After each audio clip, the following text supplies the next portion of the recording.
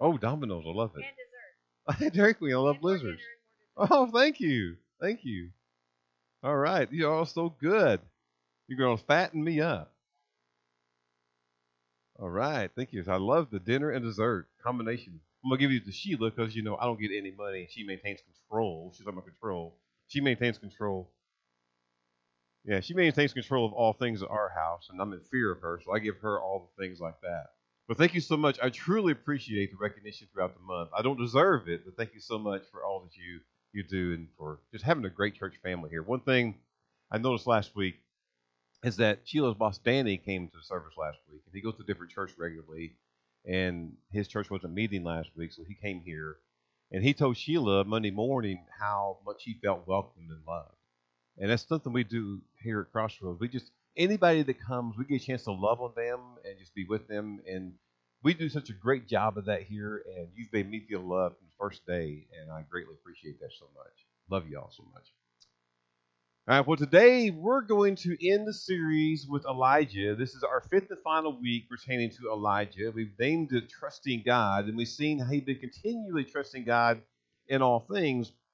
But today, as we move into our final message, we're going to leave the book of First Kings, where it primarily tells about Elijah, and then enter to the book called Second Kings. Now, the Hebrew Bible really just had kings. It wasn't First and Second Kings, so it's not a transition if you happen to be here this morning for the Hebrew Bible. But we don't have the Hebrew Bible, most of us don't, so we transition into Second Kings, and we're going to be into the first chapter as we have basically Elijah's final mission. In the text we're going to learn today, although don't tell us, it's been about 10 years since the last time we've heard about Elijah, and a lot has happened. We learned today that the king, during the time of Elijah initially when we met him in 1 Kings 17, remember that king was Ahab. Well, Ahab has passed on now. He partnered with Jehoshaphat in a battle against Ramoth Gilead, and he died during the battle. So as a result of Ahab's death, his son, Ahaziah, has become the king. And we're going to see from the text that Elijah's commissioned to go to Ahaziah like he was with Elijah because Ahaziah is not much different than his father. We're going to find that he has the same evil tendencies that his father did. We'll get into more in depth in a moment when we have a reading, but Ahaziah is now the king, and Elijah's final mission, he's going to confront and be in front of, eventually, of Ahaziah. We're going to read that in just a moment, but one more thing before we finish our series with Elijah, and we don't get into today, but it's worthy to mention now before we do the reading, is that although we're in the first chapter, chapter 2 actually ends any discussion, any mentioning, for the most part, of Elijah. Elijah in chapter 2, if you know about Elijah and the prophets, you know that, he doesn't die. He's taken up in a whirlwind, and all that is actually talked about in the second chapter. Remember his name means the Lord is God, and he's been very faithful to God. And because of that, he's rewarded with, just taken up to heaven, rather than actually having the physical death that we have had and that people we know and will have. So let's talk about in 2 Kings chapter 2, maybe you can read that later, how he's taken up in the whirlwind. He has Elisha with him, who Elisha is going to be his successor and will continue the ministry that Elijah started. But that's just a note worth considering about Elijah, which brings him to the finale. But let us look at his last mission today. It's in 2 Kings chapter 1. We're going to read the entire chapter. Stand with me this morning as we prepare for the reading of the word. Again, 2 Kings chapter 1. Let us look and find out what happens with Elijah, what will be his final mission before he's taken up in the whirlwind and leaves his ministry to Elisha, which happens again in the second chapter. 2 Kings chapter 1, verse 1. After the death of Ahab, Moab rebelled against Israel. Verse 2. Now Ahaziah fell through the lattice in his upper chamber in Samaria and lay sick. So he sent messengers telling them, "Go inquire of Baal-zebub, the god of Ekron, whether I shall recover from this sickness." But the angel of the Lord said to Elijah the Tishbite, "Arise, go up to meet the messengers of the king of Samaria, and say to them, Is it because there is no God in Israel that you are going to inquire of Beelzebub, the god of Ekron? Now therefore, thus says the Lord, you shall not come down from the bed to which you have gone up, but you shall surely die. So Elijah went. The messengers returned to the king and said to them, the king said to them, why have you returned? And they said to them, there came a man to meet us and said to us, go back to the king who sent you and say to him, thus says the Lord, is it because there is no God in Israel that you are sending to inquire of Beelzebub, the god of Ekron? Therefore you shall not come down from the bed to which you have gone up, but you shall surely die. Ahaziah the king said to them, well, what kind of man was he who came to meet you and told you these things? Well, they answered him, he wore a garment of hair with a belt of leather around his waist. And the king said, oh, it is Elijah the Tishbite. Well, then the king sent to him, Elijah, a captain of 50 men with his 50. He went up to Elijah, who was sitting on top of a hill, and said to him, O man of God, the king says, come down. But Elijah answered the captain of 50, if I am a man of God, let fire come down from heaven and consume you and your 50. Well, then fire came down from heaven and consumed him and his 50. Again the king sent to him another captain of 50 men with his 50. And he answered and said to him, O man of God, this is the king's order. Come down quickly. But Elijah answered them, if I am a man of God, let fire come down from heaven and consume you and your 50. Then the fire came down from heaven and consumed him and his 50. Well, again, the king sent the captain of the third 50 with his 50.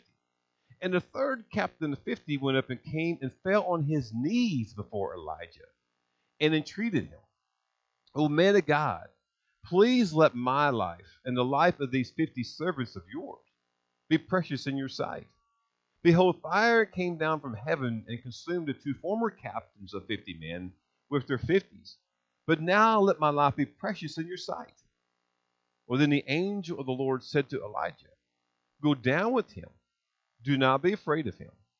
So he rose and went down with him to the king and said to him, thus says the Lord, because you have sent messengers to inquire of Beelzebub, the god of Ekron, is it because there is no God in Israel to inquire of his word? Therefore you shall not come down from the bed to which you have gone up, but you shall surely die. So verse 17 says he died according to the word of the Lord that Elijah had spoken. Jehoram became king in his place in the second year of Jehoram, the son of Jehoshaphat, king of Judah, because Ahaziah had no son.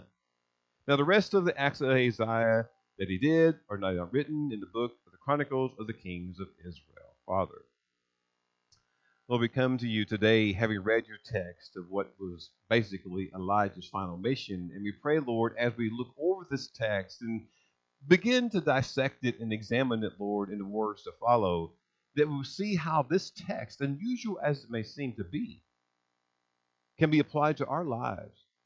Because all of your word, Lord, can be applied to our lives. So now we ask the Spirit to lead and we open our hearts to see how this story, how Elijah's final mission can be applied to us and how we can receive your word and leave here today, in a sense, being revived, but also, Lord, having clear direction of what you have for us to do and what we shall change to give glory to you.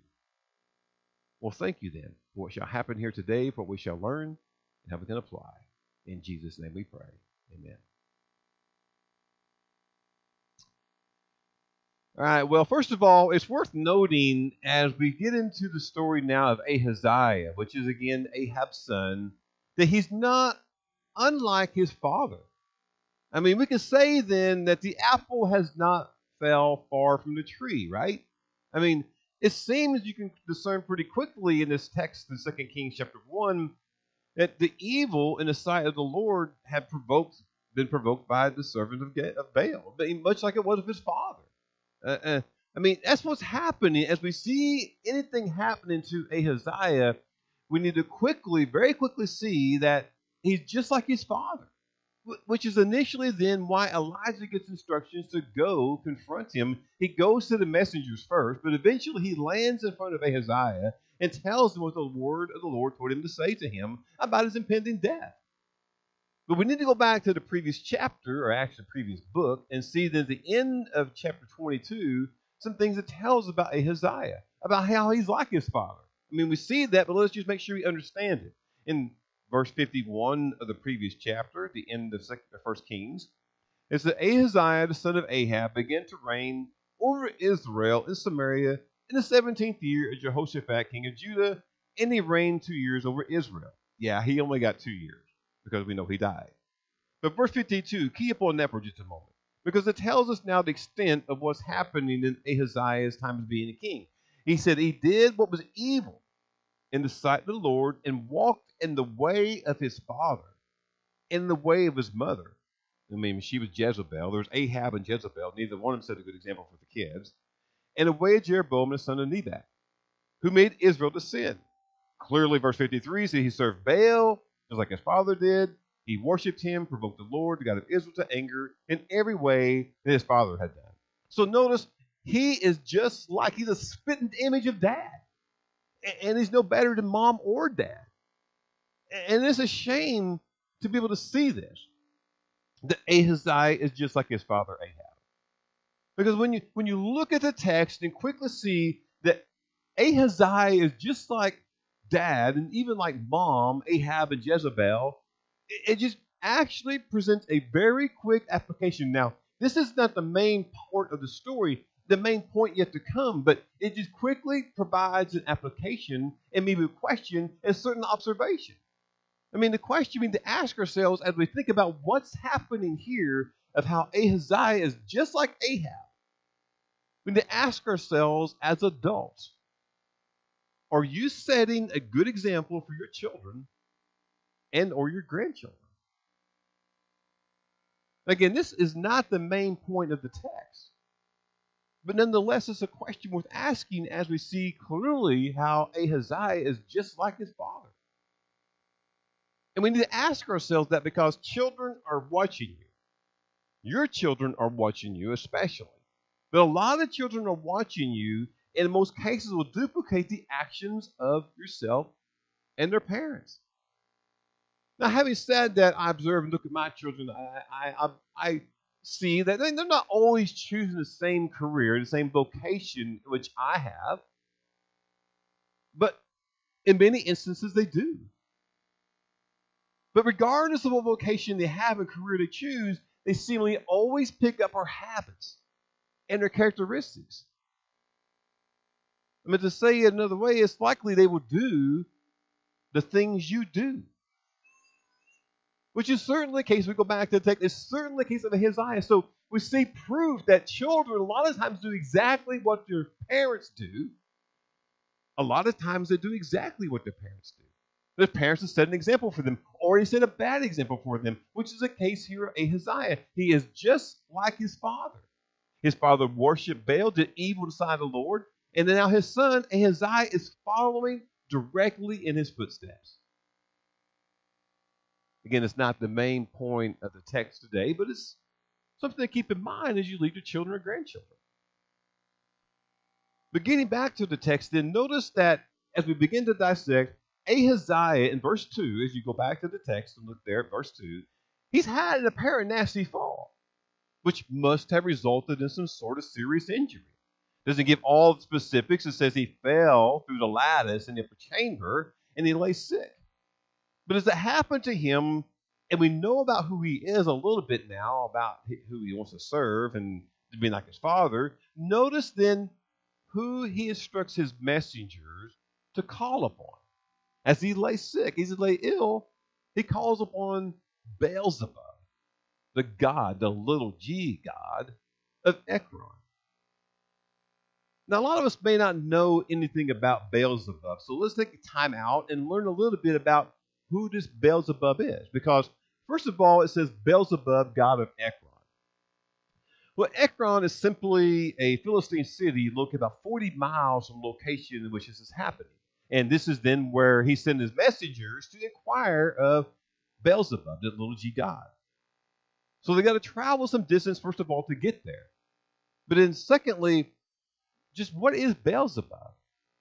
Well, it happens to be one of the many local male fertility gods that bore some form of the name of Baal. Now, we talked about when we first met Elijah and we seen how he was going to confront Ahab and Ahab served Baal, that Baal actually meant the meaning of the word Lord. That's what it simply means. The word Baal simply means Lord. But we can also see here then that we have Beelzebub, meaning that, well, it's just meaning the Lord of the Flies. So this is who he's going to inquire of. A Philistine city actually calls it, maybe it was not Beelzebub initially in the original manuscripts, maybe it was Beelzebul. Now, Beelzebul actually means exalting Lord. And Beelzebul was actually credited with healing powers. So notice then, this is who Ahaziah is sending his messengers to. He was looking for some sort of prophetic word of encouragement from the fall he had. He told the servants to go to Beelzebub or Beelzebul and possibly with healing powers to be able to find out if he could live. So basically, his failure, he has an absolute failure here. And his failure is to inquire of the almighty, powerful God, Yahweh, who is indeed the God of Israel. So it reveals in the depth of his apostasy, of how far he's gone to be like his father, to worship this pagan, worthless idol and God. So rather than inquire to God about his health and his future, he sends his messengers to some pagan god to inquire about his health. Now, should we be surprised by his actions? No, we should not be in any way surprised upon who he calls upon to find out if he's going to live or die. He calls upon the one he worships. But of course, Baal can do nothing. Beelzebub, Beelzebul, Baal, whatever you want to slice it, they can do nothing. Which then provides a quick application for us in a secondary way. Because we find out that this is where he's going to provide some help or look for some encouragement. So we need to ask ourselves then, well, when we have some sickness, when we have health concerns, or anything for that matter that happens in our life, who do we call on in the time of hurting and sickness and in need? I mean, who do we reach out to? Who do we reach out to help us be pulled through the situation and the circumstances? Or we could ask it this way, who do we turn to when we enter the valley? Because one of the most popular verses to help us through situations, often read at funerals, is Psalm 23. And maybe especially verse 4, which says, yea, though I walk through the valley shadow of death, I will fear no evil, for thou art with me. Thy rod and thy staff, they comfort me. I mean, it reminds, when we see that verse, when we hear that verse, it just reminds us on the one who can truly help. It's none other than God, the Lord God. Now, does that mean that we do not call upon family and friends or the pastor? When we have some sort of illness or sickness, do we not call upon them? Who can lend an ear and pray for us when we're ill? Do we not call upon them? No, that means we don't call upon them. I mean, it's common to reach out to family and friends, your pastor, whoever, to help you through a time of sickness or illness or some sort of financial instability. These kind of things happen, certainly through a stress situation in life. You call upon those who can help you through it. I mean, it's brothers and sisters. We talk about how we have a great family here. And it's right to call upon our family here to help us through a situation.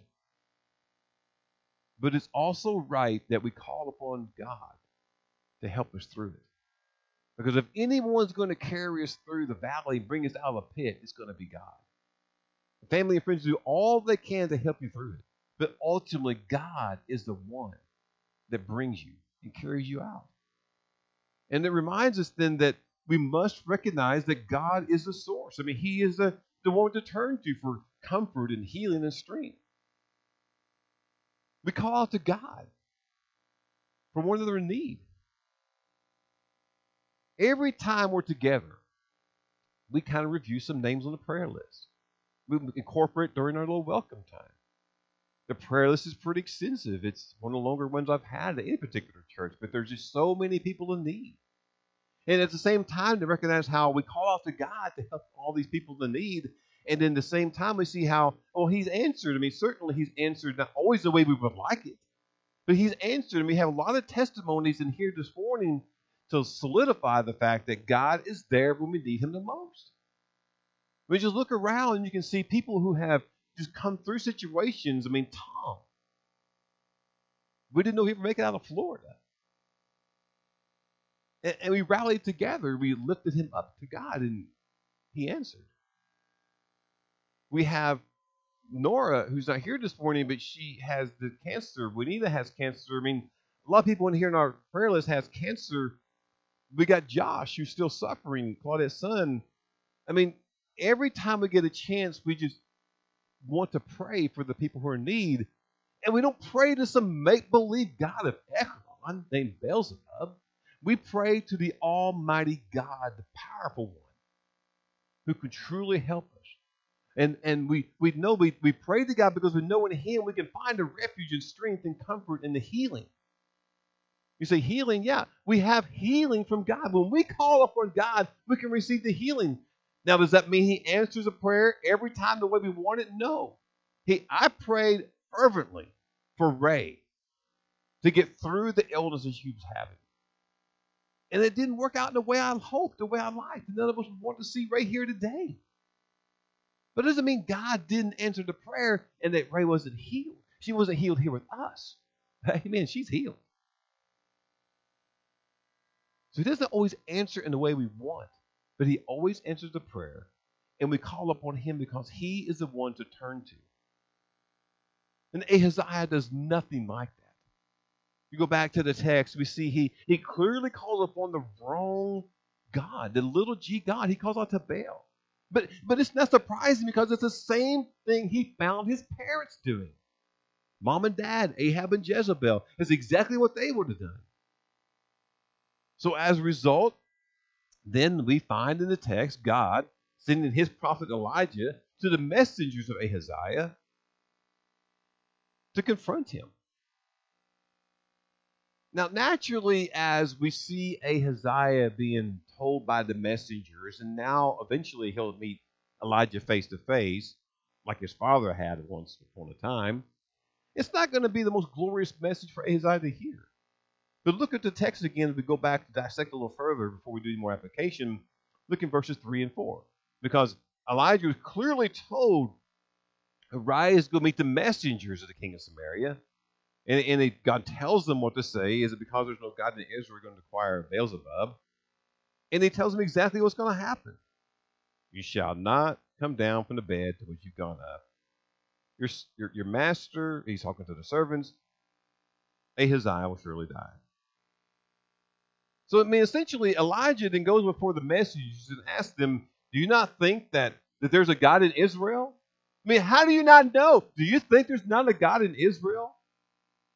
Maybe in your ignorance and your unbelief, you just don't know, so you call upon Beelzebub?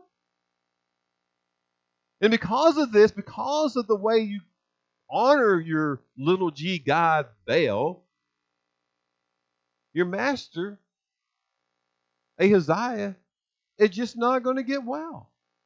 He shall die. That's what the message received from Elijah. Now, common sense tells us that's not a message going to be pleasing to his ears. The king is certainly not expecting to hear that and doesn't want to hear that. If I'm a messenger, I wouldn't want to go back to the king and say, look, we met this guy and we talked about you and he knew you and he said, you're not going to get well, you're going to die. But in verses 7 and 8, it's what they have to tell the king. And it's apparent then that the king kind of knows Elijah. In verse 7, as they go back to tell them what Elijah had said. Verse 7, the king said to them, what kind of man was he who came to meet you and told you these things? Well, notice they answered him. They didn't tell him his name. I don't know if they knew the name, but we're going to find out certainly that Ahaziah did. They just said he wore a garment of hair with a belt of leather around his waist. So notice in verse 8 at the end, Ahaziah knows immediately who it is.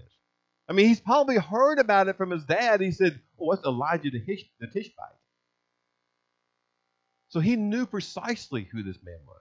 Which means if you go back and think about it, he knew. He knew he should call upon the God of Israel. He ignored it. He wanted his little G God to be called upon. I mean, he probably heard stories from his father about things that happened to him, and he knew then of Elijah. And he knew then there must be a God of Israel, but he ignored it all. He went to his little G God anyway. But notice again how Ahaziah and how the servants described him in verse 8. They describe him this way. Now think about it. Is this the way someone's going to describe you? They described Elijah to the king. He wore a garment of hair with a belt of leather around his waist. Is that how someone would describe you? I don't think he might have described us that way. But you know, people do describe us in certain ways as hairy or balding, maybe with glasses, maybe short or tall, lean, maybe skinny, stocky, maybe blonde. Maybe they wear the pants up to the chest, like older men do. I mean, they describe you in some way. I mean, so I'm sorry, I didn't mean to offend anyone. But it's often, I mean, we just take a moment to recognize how people must be describing us. And they generally describe us with outward physical characteristics of what they can see. And at times, the outward physical characteristics truly fail to describe us properly. Or they describe us based upon certain flaws they see on our exterior. Okay? But here's the point I'm trying to make. Aren't we blessed that God doesn't describe us in such a way and just accepts us in any way we look on the outside? We're truly blessed in that way. That he just accepts us as we are, and whatever faults we have, whatever flaws we look like on the exterior, on the shell of this body, I mean, God just accepts us. People may describe us and think, well, that dude's ugly, or that girl's pretty, whatever, but God just sees all the wonderful, beautiful things about us. And it's good to know that we're blessed that he does, because if God looked upon our outward appearance, honestly, I'm just saying this, many of us would most likely fail to receive the blessing and goodness. I would fail to recognize if he looked upon this and said, well, I'm going to base Kurt's goodness and his blessing upon the way he looks. I would fail miserably. I mean, somehow Sheila got it. So Sheila must have a really bad sin in her life, all right? But he looks on the outward side of us and he looks past that. And we're blessed that he does, because I think of Isaiah 64:6, which refers to all of us as like filthy rags, is that we have all become like one who is unclean. In all our righteous deeds are like filthy rags, and that's the way we really are. But as we are dirty garments or filthy rags, we're fortunate that God looks upon us and accepts us. He takes us as we are. All we need to do is come to him and accept Jesus as Lord.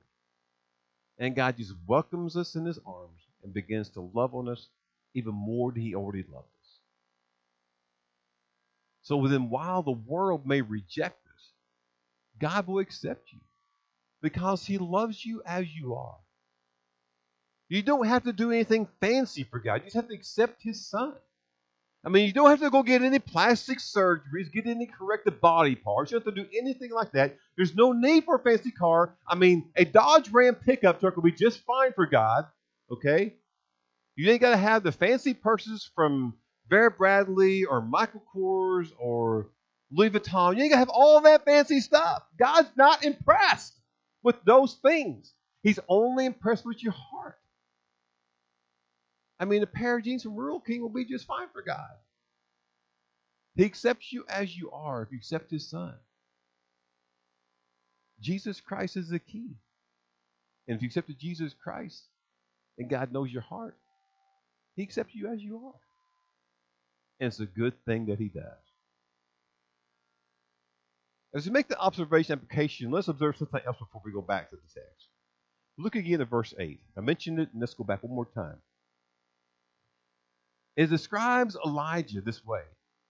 He wore a garment of hair with a belt of leather about his waist. Now, as I think about Elijah and the way he's described, there's someone else that comes to mind immediately who described very similar in Mark chapter 1, verse 6. Now, John was clothed with camel's hair and wore a leather belt around his waist and ate locusts and wild honey. Who are we talking about? John the Baptist, the forerunner of Christ, the one who would come before Jesus Christ. Now, sadly, part of our Jewish brothers and sisters are still looking for Elijah. But Elijah has come. He's come as John the Baptist. The Messiah is here. Amen. The Messiah is here. And we're blessed to receive him. And blessed also he will accept us as we are. Now that's a good ending to the message, but we're not done yet. There's still more. You got bonus time. Go back to verse 9, because something interesting now begins to occur. It's my favorite part of the story, actually, because in verse 9, the king sends a captain of 50. The king sent to him a captain of 50. It's Elijah. Verse 9. The captain went up to Elijah. Elijah's where? He's sitting at the top of a hill. And the king, the captain said to him, O man of God, the king says, come down.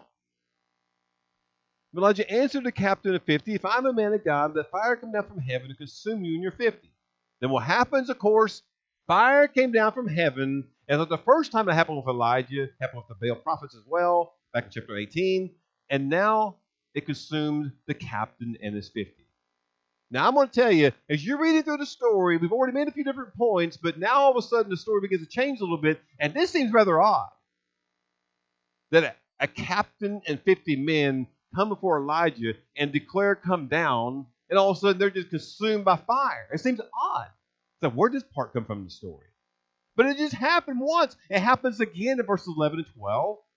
And then it happens a third time in verses 13 and 14. So you're thinking, okay, this is a strange turn in the story. It's Elijah's final mission. So what is all this about? That's what we need to ask. Here's the answer.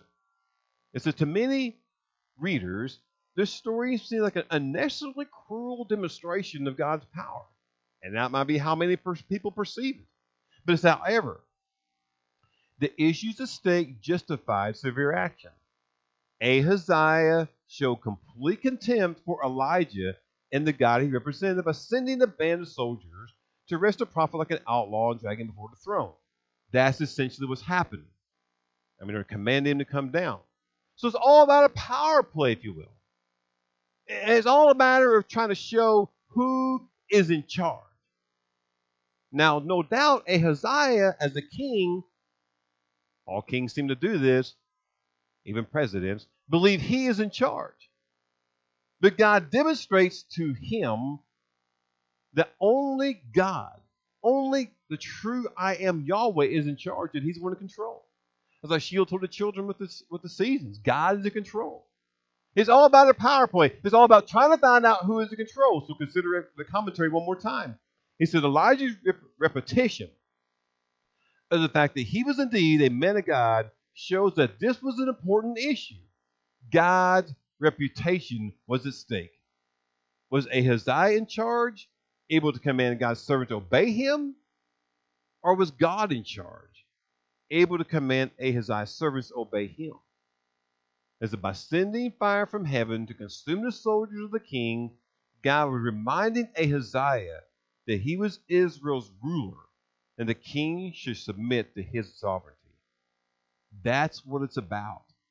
It happens 3 different times. And the third time, they don't get the fire to consume them. But 3 different times, the men went to Elijah. And that's what it's about. The power play. For Ahaziah to realize who's truly in charge. Who's in control. And no doubt he finds out it's God. But notice again in verses 11 and 12, I mean, Ahaziah has to learn just like his father. He tried to force Elijah to submit to him. In verse 11, it changes a little bit from verse 9, where the second group of 50 to come down say, they give a king's order, come down quickly. I mean, he ordered the prophet this time to come down. But Elijah again reminded the captain, undoubtedly for the benefit of those looking on, who report the incident to the king, that he was God's man and he was in charge. Because the same result came with the first group. The fire from heaven came down, and all the people were consumed. But then there's this third group that comes. We got to look at that just real quickly. Because the third captain, he seems to be, I categorize the third captain as a quick learner.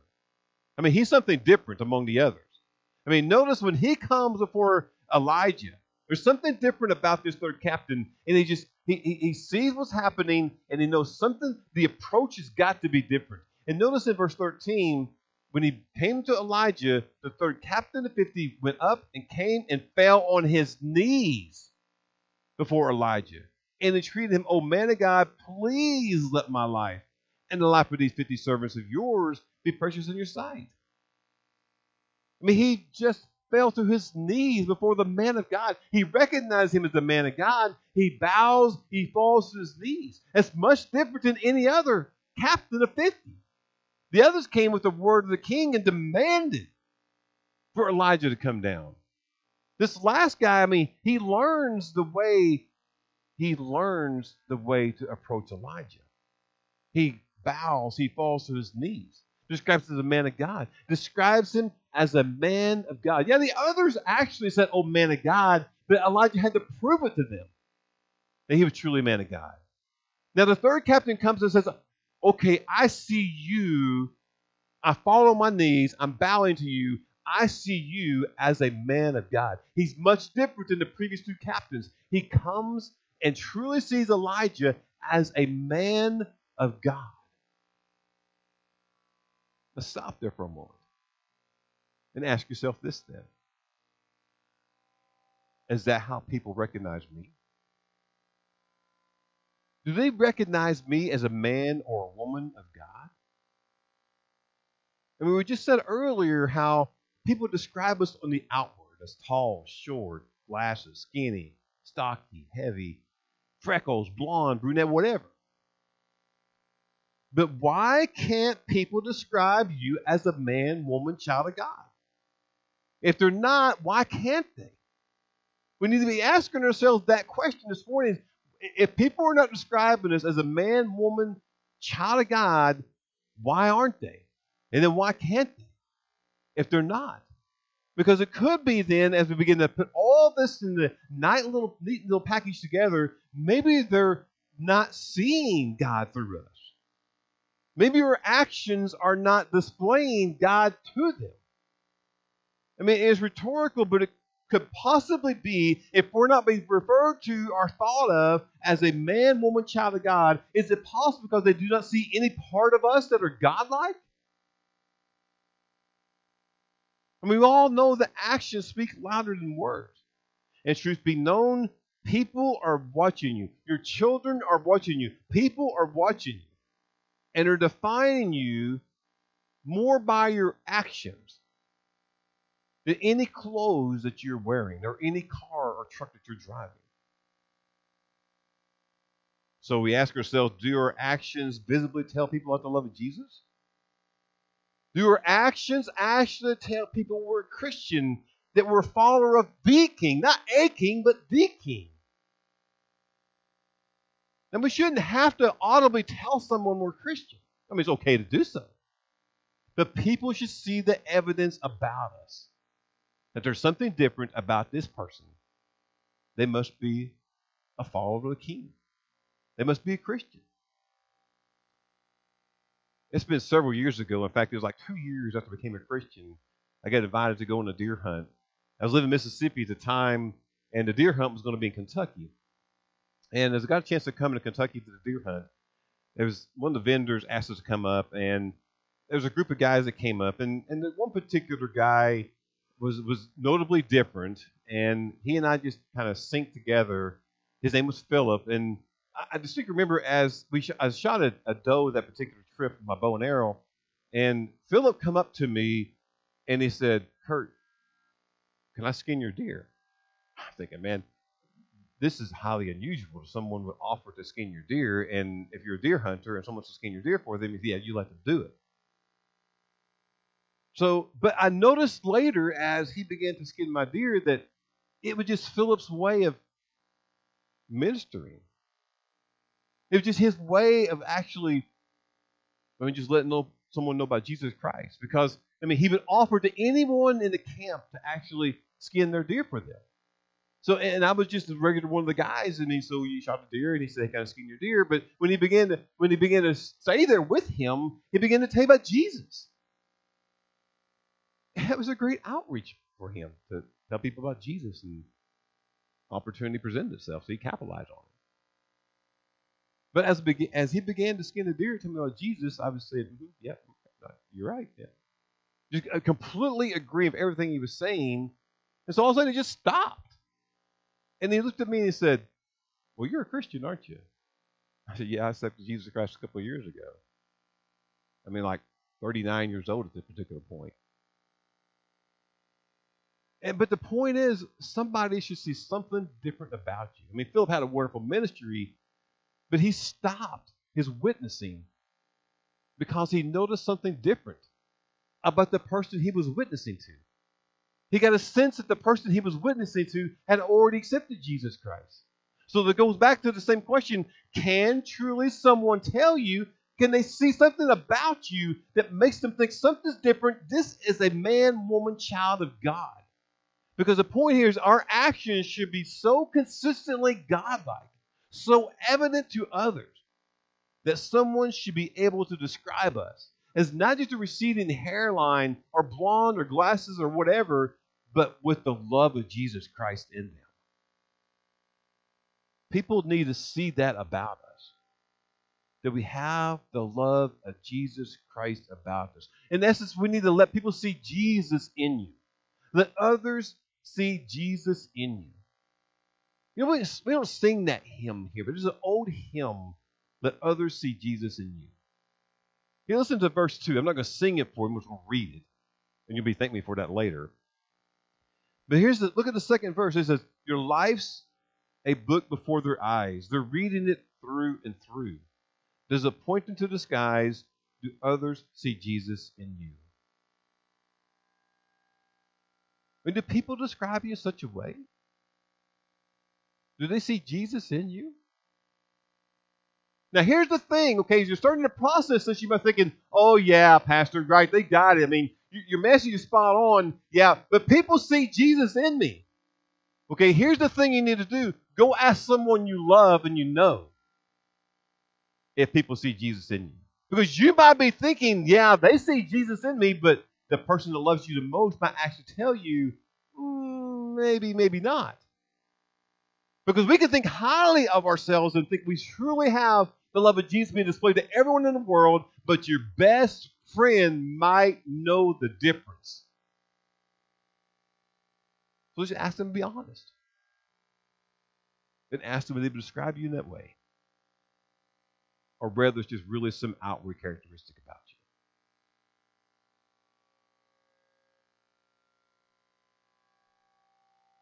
Let's close out the remainder of the text. We know it's quite evident in Ahaziah's life people did not see Jesus in him. No one saw the Lord in Ahaziah because he didn't recognize God. But notice as we go back to the text and just put a little bow on it to end all this message and end our series with Elijah, the text ends with his last act of service on the prophet Elijah. We note that the angel of the Lord directs Elijah to be afraid not to go. Verse 15. So he rose and went. Verse 16 has said to him, and he now comes in front of Ahaziah like he did of Ahab. It's because you sent messengers to inquire of Baal-zebub, the god of Ekron. It's because there's no God in Israel. I mean, all the same things, all the same words before. And he tells him, "You shall not come down from the bed to which you've gone up. You're going to surely die." So then verse 17 tells us, it ends it all for us. He died according to the word of the Lord. Elijah spoke it to him, and Jehoram became the king. And of course, it talks about how all of his acts are written in the book of Chronicles of the kings of Israel. So the ending of the story, if you see now, reveals that Elijah finally stood before the king and gave his message directly to the king as he had done with Ahab. I mean, Elijah delivers the word of God and tells the king, "Sure enough, king, you're going to take your last breath and then you're done." He's standing before the king. Elijah fearlessly delivered the message to God that he had given him. So it's because of Ahaziah's failure to consult God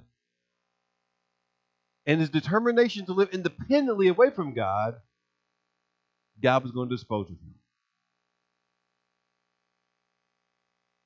Notice how the word of God came to Ahaziah.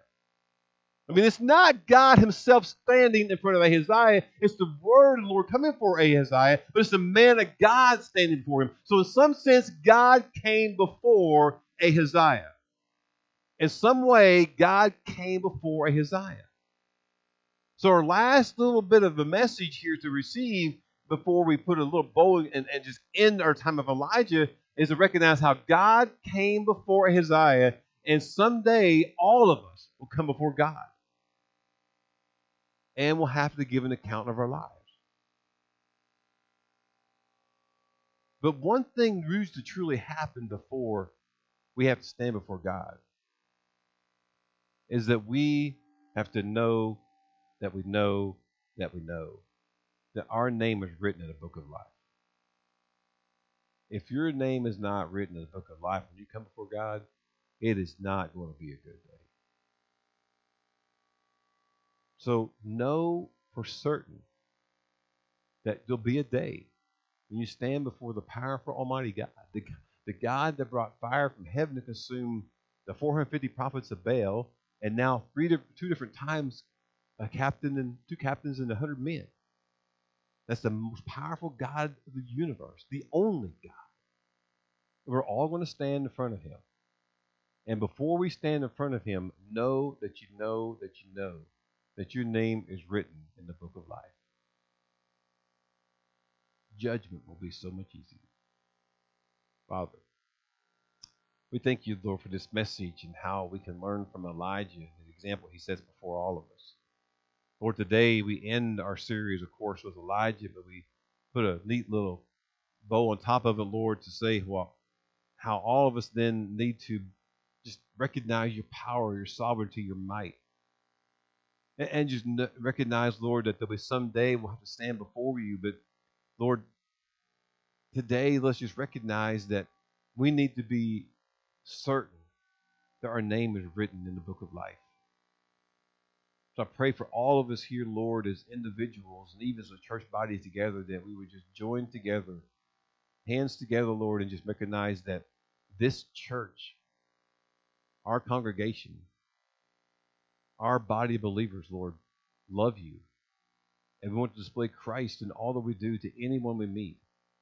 And we want to make sure that our names are written in that book of life so we can continue to celebrate and have a great family in heaven like we have here now. So, Lord, let us know today, if we've never accepted Jesus Christ as Lord, let us do so here today and commit ourselves to you. You love us unconditionally, and we are blessed. In Jesus' name we pray. Amen. All right, so stand with me this morning.